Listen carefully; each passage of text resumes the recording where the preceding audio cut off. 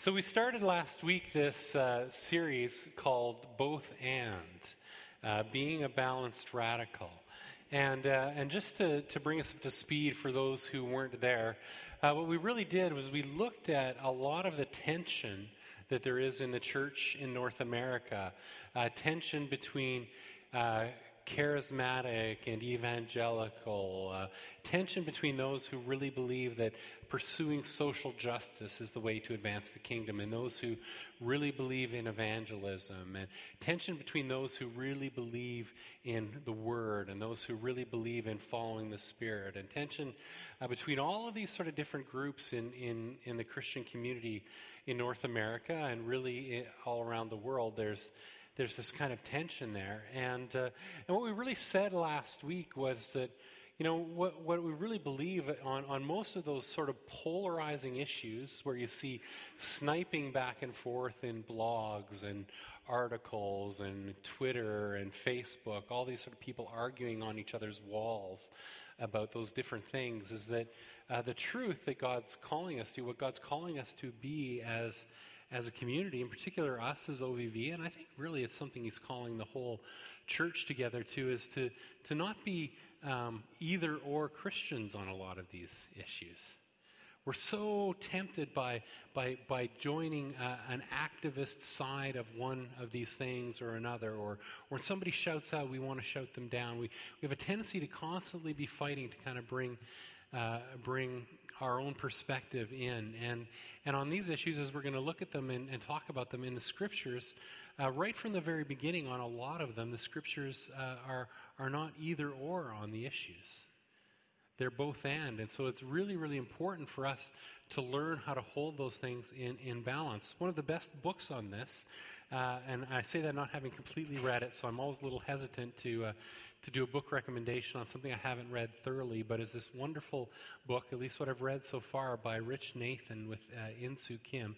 Rich Nathan is a pastor of a large vineyard church in the States.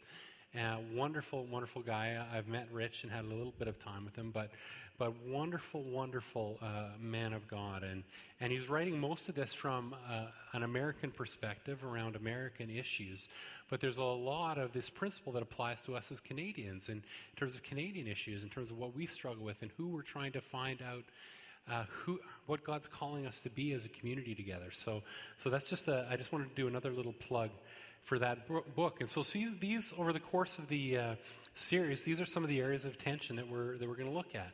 Evangelical, charismatic, social justice versus proclamation, endurance and suffering versus blessing and healing, grace and acceptance versus personal holiness, word versus spirit, orthodox belief versus relevant practice. We don't believe in the either or. I don't believe in the either or on most of these. I believe in both and that's a balanced place to be. And then on most of those issues, that balanced place to be is actually the radical place to be. But before I launch into a discussion today on this sort of evangelical charismatic tension, I want to talk a little bit, just briefly, about what I don't mean when I say balance, because balance can sound really, really good, or there's a way in which balance can be bad, right? And so I want to just talk about that. When I say balance and achieving balance, I don't mean neither nor. There's a way in which on these issues, on these questions, say around being an evangelical or being a charismatic, there's a way we can throw out the baby with the bathwater and not look at either of these movements and just sort of thrust them away and say, that's not important, that's not me, I'm not going to think about it, I'm not going to engage with that, I'm not going to deal with it. We don't want to be either or, and that's sort of talking about a big picture, but talking about it as a person, as an individual, there's a great risk in that, and that's that we would love each other really tentatively and shallowly on these issues, that we're sort of constantly avoiding one another, constantly avoiding bumping into other Christians, avoiding discussion, avoiding conversation, avoiding some of the mystery. And I don't want us to be people who avoid those things either in order to keep balance and to keep peace. I want us to be people who are engaged, so people who are in the mix on all of these things, on social justice and evangelism and all of that. I don't want us to avoid that in any way. And when I say balance, I don't mean living small. And I think for us as OVV, I think that's maybe one of the greatest risks. Me as a pastor, being a pastor and what I am, I like to gather the sheep and get us all together and get us all really peaceful and happy and just so nice and happy. It's just, and I love that. I love the peace in our community, but sometimes in creating that peace, I think I might force us to live a little bit too small on some of these issues, so that, I might engage in social justice, but I'm not going to really celebrate it and really go after it and really call people to it, because I really want people to not be frustrated who are really after the other side, or if it's around the charismatic thing, or if it's around the gifts of the Spirit thing, or any of that stuff. There'll be people like, man, I really just don't want to really fully receive all that God has for me there, because I don't want it to rock the boat, right? And so what I'm not calling us though to is to that small life. I'm calling us to be a bigger life, a both-and life, where we're really stretching ourselves on the opposite side of some of these questions and some of these issues where we find ourselves uncomfortable. I want our weight spread to the outside of the teeter-totter a little bit, and to live in the risk of that. So I don't mean us living small. And what I don't mean is pluralism when I say balance. There's a way in which we could all just pick our spot on the continuum on these issues and say, that's me, that's who I am, that's where my identity is, I'm sticking there, and somebody else, they'll be over there on that issue, and they'll be stuck right there, and that's where they are. And eventually, if there's enough of us on the teeter-totter, it should kind of balance out. I don't want us to live lives like that. I want us to live lives that we're constantly stretching ourselves on all of these things, allowing God to kind of invade us, allowing God to kind of set the tone for us, allowing God to cause us to work in cooperation with one another. As iron sharpens iron, so one person sharpens another. I want us to sort of live that way and stretch ourselves. In our society, where the whole tone of everything is just this huge pluralistic environment where everything's okay for you, and that's great, but I'm going to do a different thing. I'm going to do it my way. There's a way in which that's sort of free, but there's a way in which it's not really healthy in the church either, right? We're not meant in the church to be completely self-contained individuals. We're meant to be connected to one another. So again, this is what we're dreaming about. This is the dream that I'm putting out there for us. This dream of being, in this case, and today over the next 2 weeks, actually, we're going to talk about this balance between charismatic and evangelical. And before I launch into that, just to define the terms a little bit, we're going to talk about charismatic a little bit more today. When we talk about evangelical community, we're really talking about, at its very core, people who really believe that Jesus wants to be their Lord and Savior, that He died on the cross for their sins, and at the very beginning of the evangelical movement, and that started not in America, it started really grew out of Europe before it really sort of made it across the pond. But this real heart for evangelism and heart for mission and heart for outreach, at its core, that's really what it is. And we don't want to confuse it with a lot of the other things that we think of when we hear the word evangelical, because isn't evangelical a kind of a dirty word today, right? And so myself, I'm sort of asking myself the question, like, can we redefine that term? Can we reclaim that term? Or even in our society, maybe it just needs to be abandoned because there's so much baggage attached with it. But we're gonna tackle that evangelical sort of side of the question a little bit next week. But this week we're gonna talk about the charismatic, which is sort of defined as those who really believe that the Holy Spirit wants to have an intimate relationship with you and empower you through giving His gifts and the release of His power to fulfill His mission in the world. And so on these issues, I think the very best of evangelicalism, yes, and the very best of the charismatic world, absolutely yes. Absolutely yes. And so we're going to talk about that. First, I hate to define us as what we're not, but I want to just say a couple of things about the charismatic movement. Being a charismatic is not about a strange religious subculture. And I don't know if you can see from the screen what they're what their shirts are saying says "Holy Rollers" there.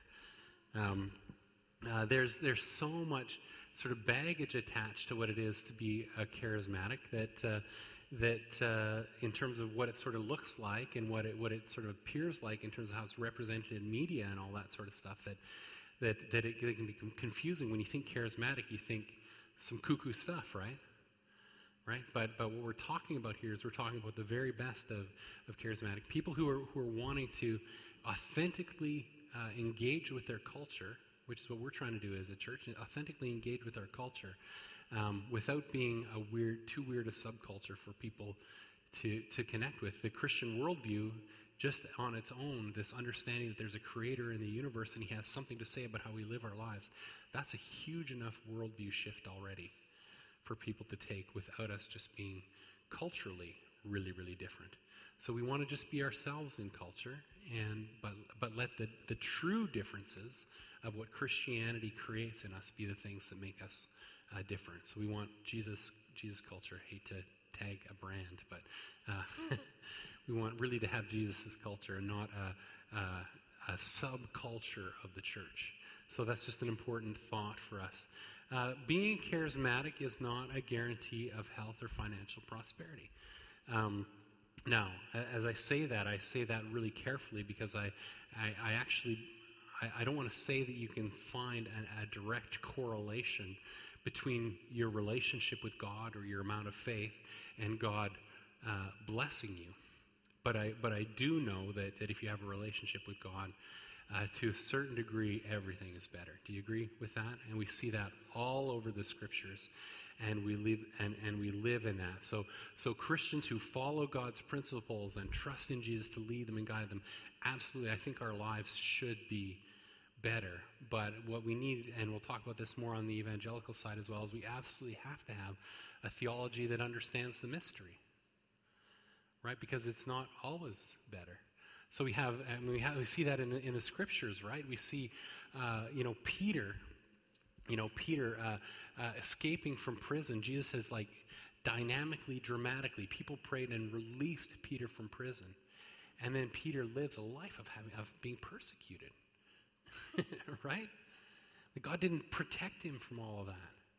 And God doesn't protect us from all of that. So there's a way in which we just have to leave room in our theology for the mystery of why bad things happen. And we'll talk about that in the future. But the sort of health and wealth and prosperity gospel that's out there, the really, really crazy end of it where, the whole Creflo dollar scandal with, needing the bigger Learjet or the Airbus or whatever it was, and all that sort of stuff. We want to decouple ourselves a little bit from that and live in the true meaning of what it is to be a charismatic Christian and all the wonderful blessing and grace that comes with that.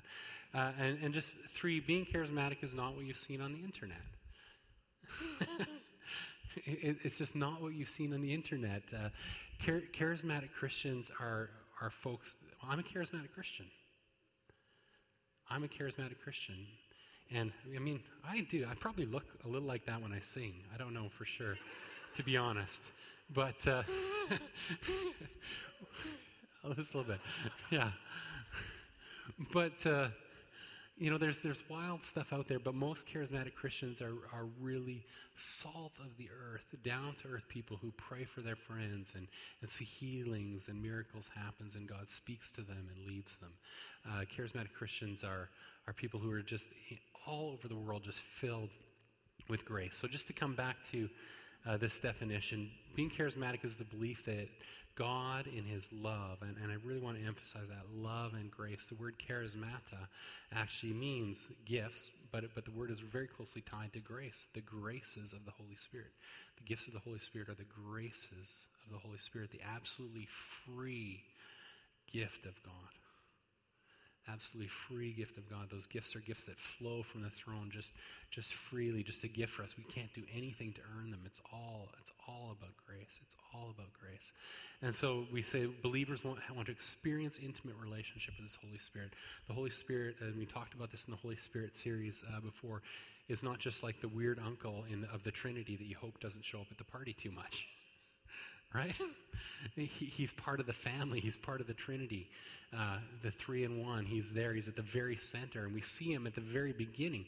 We see him in Genesis chapter 1, verse 2, and the Spirit of God hovered over the waters. Right? The Holy Spirit's there, and he's there at the very end. The Holy Spirit is a welcome part of our family. For believers to be empowered and to carry out his mission by receiving spiritual gifts. We believe that we could tell the gospel and we can speak about it, but we need God's power to help us demonstrate it.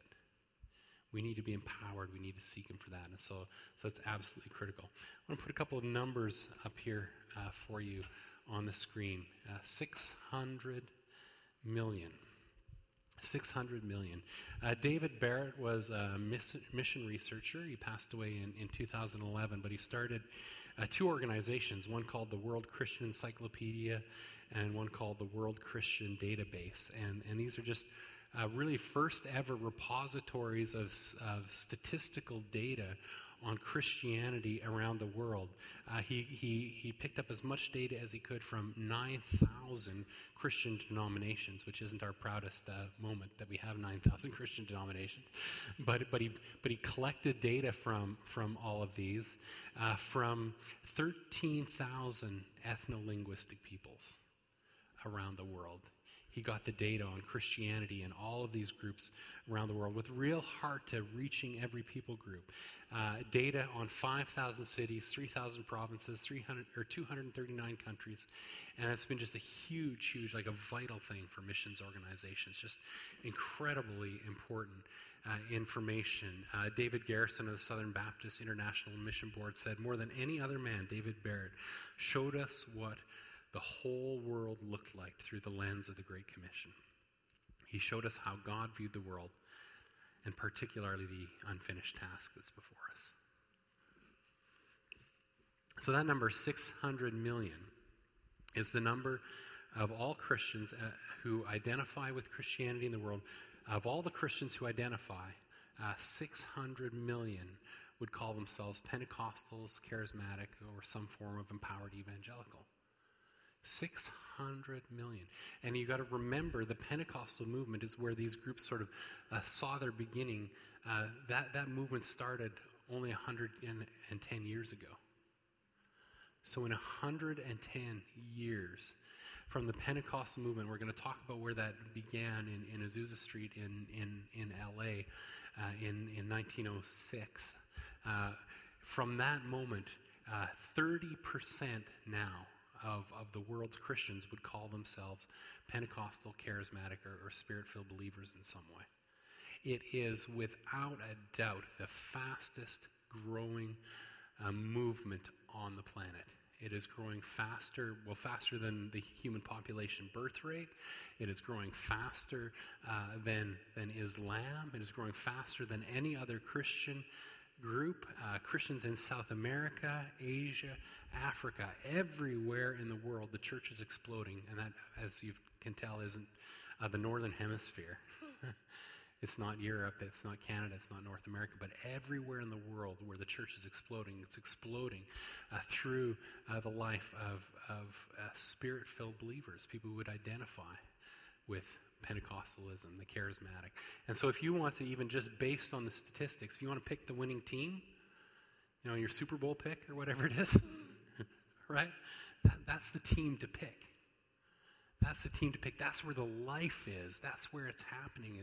It's absolutely phenomenal what's going on. And again, what it's about is everyday believers healing the sick and empowered to share God's word. So here's how we see it in the scriptures, though. Let me read this to you from Luke chapter 4. And this is the very beginning of Jesus' ministry. The very beginning, he's sort of introducing himself to the world, and he's up in Galilee, and he goes into the synagogue, and he goes up on the stage. I don't know if they had stages, and he grabs the mic. I don't think they had mics, and he opened his Bible. Well, they didn't have Bibles; they had a scroll. But he took the scroll, and it was very prescribed, the order in which they read through the scriptures. But it was this point in their year to read this scripture, and here's what he read. He read, "The Spirit of the Lord is on me, because he has anointed me to proclaim good news to the poor. He has sent me to proclaim freedom for the prisoners and recovery of sight for the blind, to set the oppressed free, to proclaim the year of the Lord's favor. On to verse 21. Today this scripture is fulfilled in your hearing. And it stopped the show and they wanted to kill him. It stopped the show and they wanted to kill him. But that heart and that understanding, the Spirit of the Lord is on him. That's a really important theological understanding for us about who Jesus and how he operated. We look ahead to Philippians and Paul's understanding of Jesus and who he was, and says, although he existed, this Philippians 2, 6, and 7, although he existed in the form of God, did not regard equality with God a thing to be grasped, but he emptied himself, taking the form of a bondservant and being made in the likeness of man. He emptied himself of his power. So every miracle that Jesus did, he didn't do it from the power that was inherent to him as God-man. He did it through the power of the Holy Spirit. So we see in Jesus the operation of the Trinity. We see the power of the Holy Spirit operating through Jesus. And I could show you this a number of different places in the Scriptures that Jesus, even when we talked about this in baptism yesterday, the Holy Spirit landed on Jesus when he was baptized, right? So Jesus was working in concert with the Father. He says, I listen to the Father to see what the Father's doing. I'm just doing what I see the Father's doing. And it's really clear from the Scriptures that he's doing it through the power of the Holy Spirit. The ministry of Jesus didn't happen without the ministry of the Holy Spirit. So how can we expect ours to? But we do it all the time without inviting Jesus to empower us, right? We need him to fill us. We need to be empowered. I'm going to show this to you in Acts chapter 2. And this scripture comes from this incredible moment in the life of the church when the Holy Spirit had been poured out at Pentecost. It had been poured out on the believers in the upper room, and they went out, and Peter preached this phenomenal sermon. And embedded in this sermon, trying to help people understand what was happening, why they were all hearing the gospel proclaimed in their own languages, and why people were filled up with the Spirit and acting a little bit strangely to everybody else. He quotes Joel chapter 2, verses 2 to 4 as he does that. He says, in the last days, God says, I will pour out my Spirit on all people. Your sons and daughters will prophesy, your young men will see visions, your old men will dream dreams. Even on my servants, both men and women, I will pour out my Spirit in those days, and they will prophesy. Acts chapter 2, 17 and 18. And if you want to ask yourself why, everywhere around the world, everywhere the Holy Spirit is pouring himself out and equipping believers to do the work of the kingdom, if you want to know why that's happening and why that works there, that's something we see around the world. It's something that's embedded in this text, is that first he says he'll pour out his Spirit on all people. We see in that piece in Acts, we see people from every part of the world receiving the Spirit. We see it just going around the world. And that was every race that was in Jerusalem at that time. It was poured out. And I told you I'd talk with you a little bit about the Pentecostal movement and the birth of it. In 1906, I don't know what you guys know about Pentecostalism, but in 1906 in America, it was the peak year of lynchings and murders of black people by white people in the United States. Over 1,000 black men were either lynched or hung or shot or buried alive in the year 1906. A dark, dark time for racial division in the United States. Brutally dark time. And in 1906, the Holy Spirit poured himself out on a man named William Seymour, who was a black pastor near Los Angeles. And when the Holy Spirit poured himself out on William Seymour and the people he was praying with, he moved into Los Angeles and began to gather people. They gathered on a street called Azusa Azusa Street in a small building, and a community of believers led by him began to pray and began to invite the world to come and pray with him. And people came from all over the world. People came on carts, and people came on trains, and people came on boats from across the ocean. They wanted to be there. It was something that gathered worldwide attention through whatever pace the media operated at that time. I'm pretty sure it wasn't tweeted out and there was a hashtag Azusa Street. I mean, I'm pretty sure that's not how it worked, but people got the word, people got the idea, and they came. And what William Seymour said was this, and this is just one of the most beautiful, powerful lines. This black pastor said this. He says, "The color line has been washed away by the blood of Christ." Asians, Hispanics, Jews, Arabs, everybody was there, ministering together, filled by the power of the Holy Spirit. And everywhere the Spirit is moving around the world now, the color line disappears. The Holy Spirit is empowering everybody. It's not sexist. Everywhere in the world where Pentecostal and charismatic churches are exploding, we think about this. Your sons and daughters will prophesy. Down in verse 18, I will pour out even on my servants, both men and women. The Holy Spirit is poured out on men and women. In the unregistered church in China, which is just growing absolutely phenomenally, the best research tells us that 2/3 of the pastors are females. 2/3 of lead pastors in this church that's growing at a phenomenal rate are females in China. And in other parts of Asia, it's phenomenal. And everywhere the Spirit goes, he empowers men and he empowers women. If you want to know why the church is exploding when the Spirit pours himself out, it's because he empowers everybody. Not ageist. Your young men will see visions and your old men will dream dreams. Everywhere the Spirit's being poured out, discipleship involves a natural, organic, transgenerational ministry where the wisdom and experience and maturity of the old is welcomed and embraced and appreciated by the young. And the young are seen as the future of these movements and are absolutely poured into and invested into and raised up at really early ages as leaders. Some of these women pastors in China are not yet 20 years old. And they're leading congregations of 100, 200, 300. 18-year-old female in China, in communist China, leading churches that are just growing leaps and bounds, because wherever the Holy Spirit pours himself out on, he is not a respecter of persons. He is not a respecter of those divisions. He's not elitist. Even on my servants, and this is something we see in the language there, even on my servants, what that language really means is even on owned servants. Even on slaves. Even on slaves I will pour out my Spirit. Men and women slaves in those days. And we see all kinds of stories about this in the life of the early church. We see this incredible thing where you would have, in a home, you would have a young person who was a slave in the home give their life to Christ.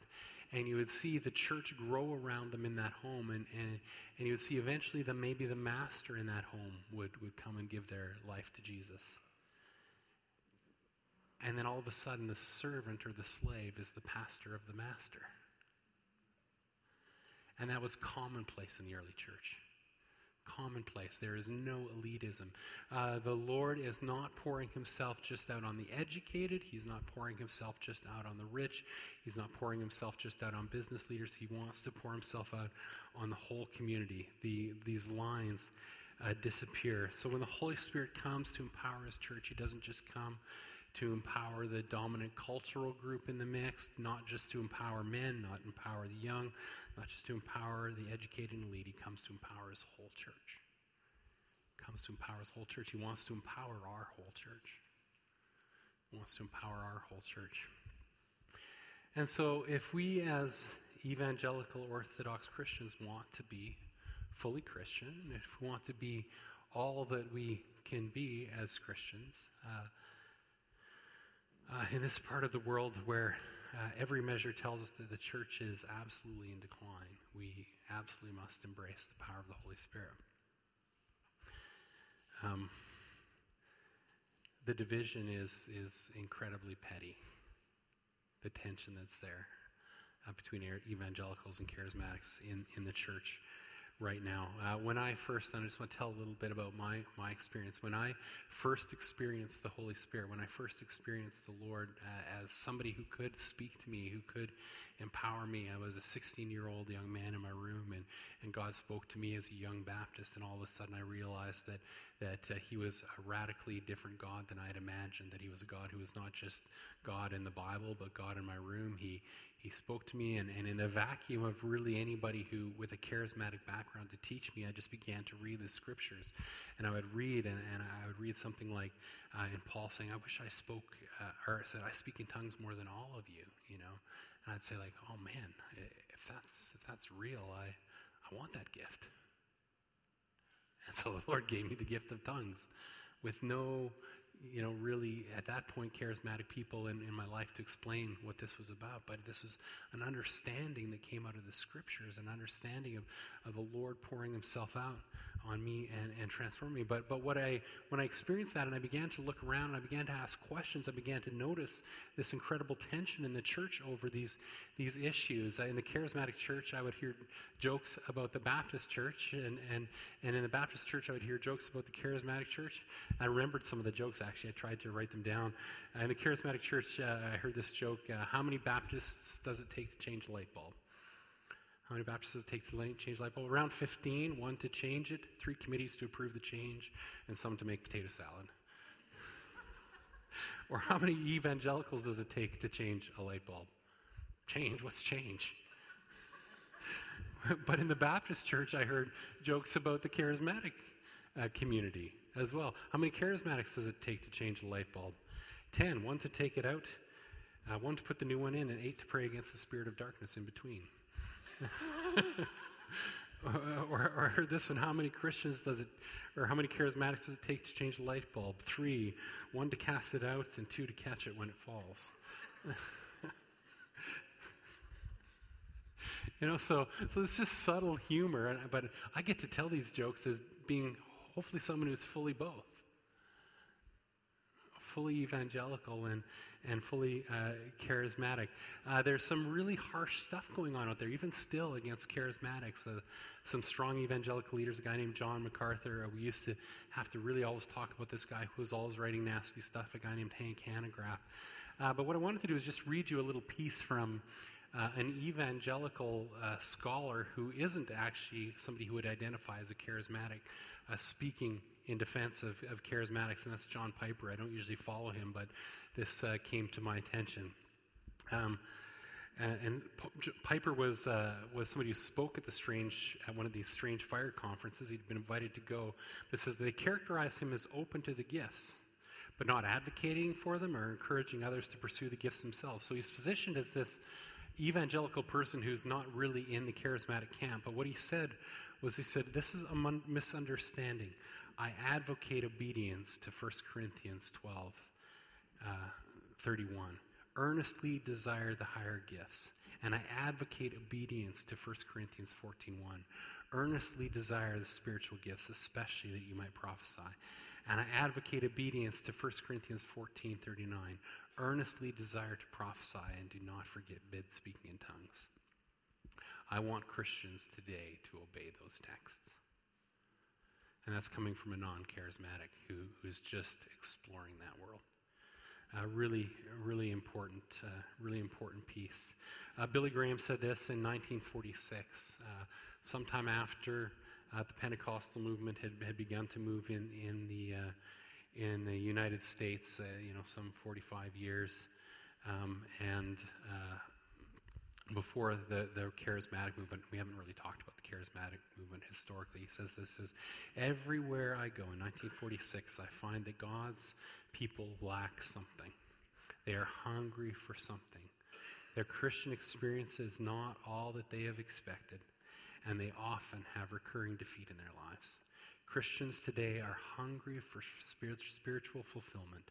They most desperate need of the nation today, the most desperate need of the nation today is that men and women who profess Jesus be filled with the Holy Spirit. That's Billy Graham. Most desperate need of today. And so that's where we are. We are an evangelical church who is also a charismatic church. And we're going to talk about the evangelical side a little bit more next week. But we believe that Jesus' story is real. We believe that Jesus' story happened. We believe that Jesus' story must be shared. That the only thing that can possibly make a difference in this world that is so desperately needy is that Jesus would know more and more people and that he would let them transform their lives. That's the only way to end greed. That's the only way to end corruption. That's the only way to end brokenness. We as evangelical believers need that, believe that. We also believe that in order to share that message and advance God's kingdom, we need to be empowered by the Holy Spirit to do it. And so the question is here for us, for you guys as believers. Some of you may be at different parts on that continuum. Some of you may be standing on the evangelical leg, or some of you may be standing on the charismatic leg. And wherever you're standing, I just encourage you to shift your weight a little and stand on both legs. That there's a whole part of your life. I mean, when we get to talking about the evangelical side, we're terrible at evangelism. We're so scared. We just don't even do it for the most part as Christians in North America, right? But we also need this side of being empowered by the Spirit so that our word, so that our message is filled with the reality of God's presence and with transformed lives. We absolutely can't be either or Christians on this. We have to be both. And so I want to just make an invitation to you. If you're in the place where this whole side of following the Spirit and all that is new to you, it's different to you, it's not something you've been comfortable with, it's not something that you've been willing to embrace, first I want to just challenge you to go to the Scriptures on it. For me, again, in a complete vacuum of anybody to teach me this stuff, I found that the Holy Spirit wanted to empower me just by reading the Bible. Looking at the life of Paul, looking at how the church survived in the book of Acts and how their story went on, looking at the writings of Paul, looking at Peter, 1st and 2nd Peter. The Holy Spirit is absolutely in the middle of it. And so if you have curiosity about the Holy Spirit and you're wondering about engaging that part of your life, you have to go to the Scriptures. And two, I would strongly encourage you to invite another Christian to pray for you. We see this all over the Scriptures, that the Holy Spirit is given through the laying on of hands. It's given through the laying on of hands. So we don't know why it works that way. It seems a little bit mysterious to me, but got a little touchy-feely. God seems to be touchy-feely. But I think there's a way in which humans are supposed to be connected to one another. And as we pray, that tangible connection makes an experience more real for us. And I don't know why it works like that or how it works like that sometime, but I encourage you, would you let a Christian who is a Spirit-filled believer, who is a believer that you've seen operating in the gifts of the Holy Spirit, just pray for them that some of it would be shared with you. Just have them pray for you. And if you're here this morning and that's you, if you've got curiosity about that aspect of your life, you feel like, let me ask you this question really clearly this way. If you can say that you feel like the Holy Spirit is not operating as fully in your life as it ought to be or could be, then you should pursue it. And I promise you, then we would all have to raise our hands. Right? We would all have to raise our hands. So this is something we've got to go after. This is something we've got to continually pursue as a community. So I'm going to pray for us. Why don't you just all stand? Lord, I need this. I need this. I need more of your Spirit. I need more of your Spirit. Come, Holy Spirit. Come, Holy Spirit. Come, Holy Spirit. Come and fill us. Come and empower us. We've lived lives that are too small. We've lived lives that are unbalanced, that have been more doctrinal than experiential, and we want both, Lord. We want both. Come, Holy Spirit, and move among us. Speak, Lord. Your servants are listening. Come and speak to us. Let us be a prophetic people. Let us be a healing people. Let us be people into whom your grace is poured and people who are pouring it out. Empower us, Lord. In Jesus' name we pray. Amen. Amen.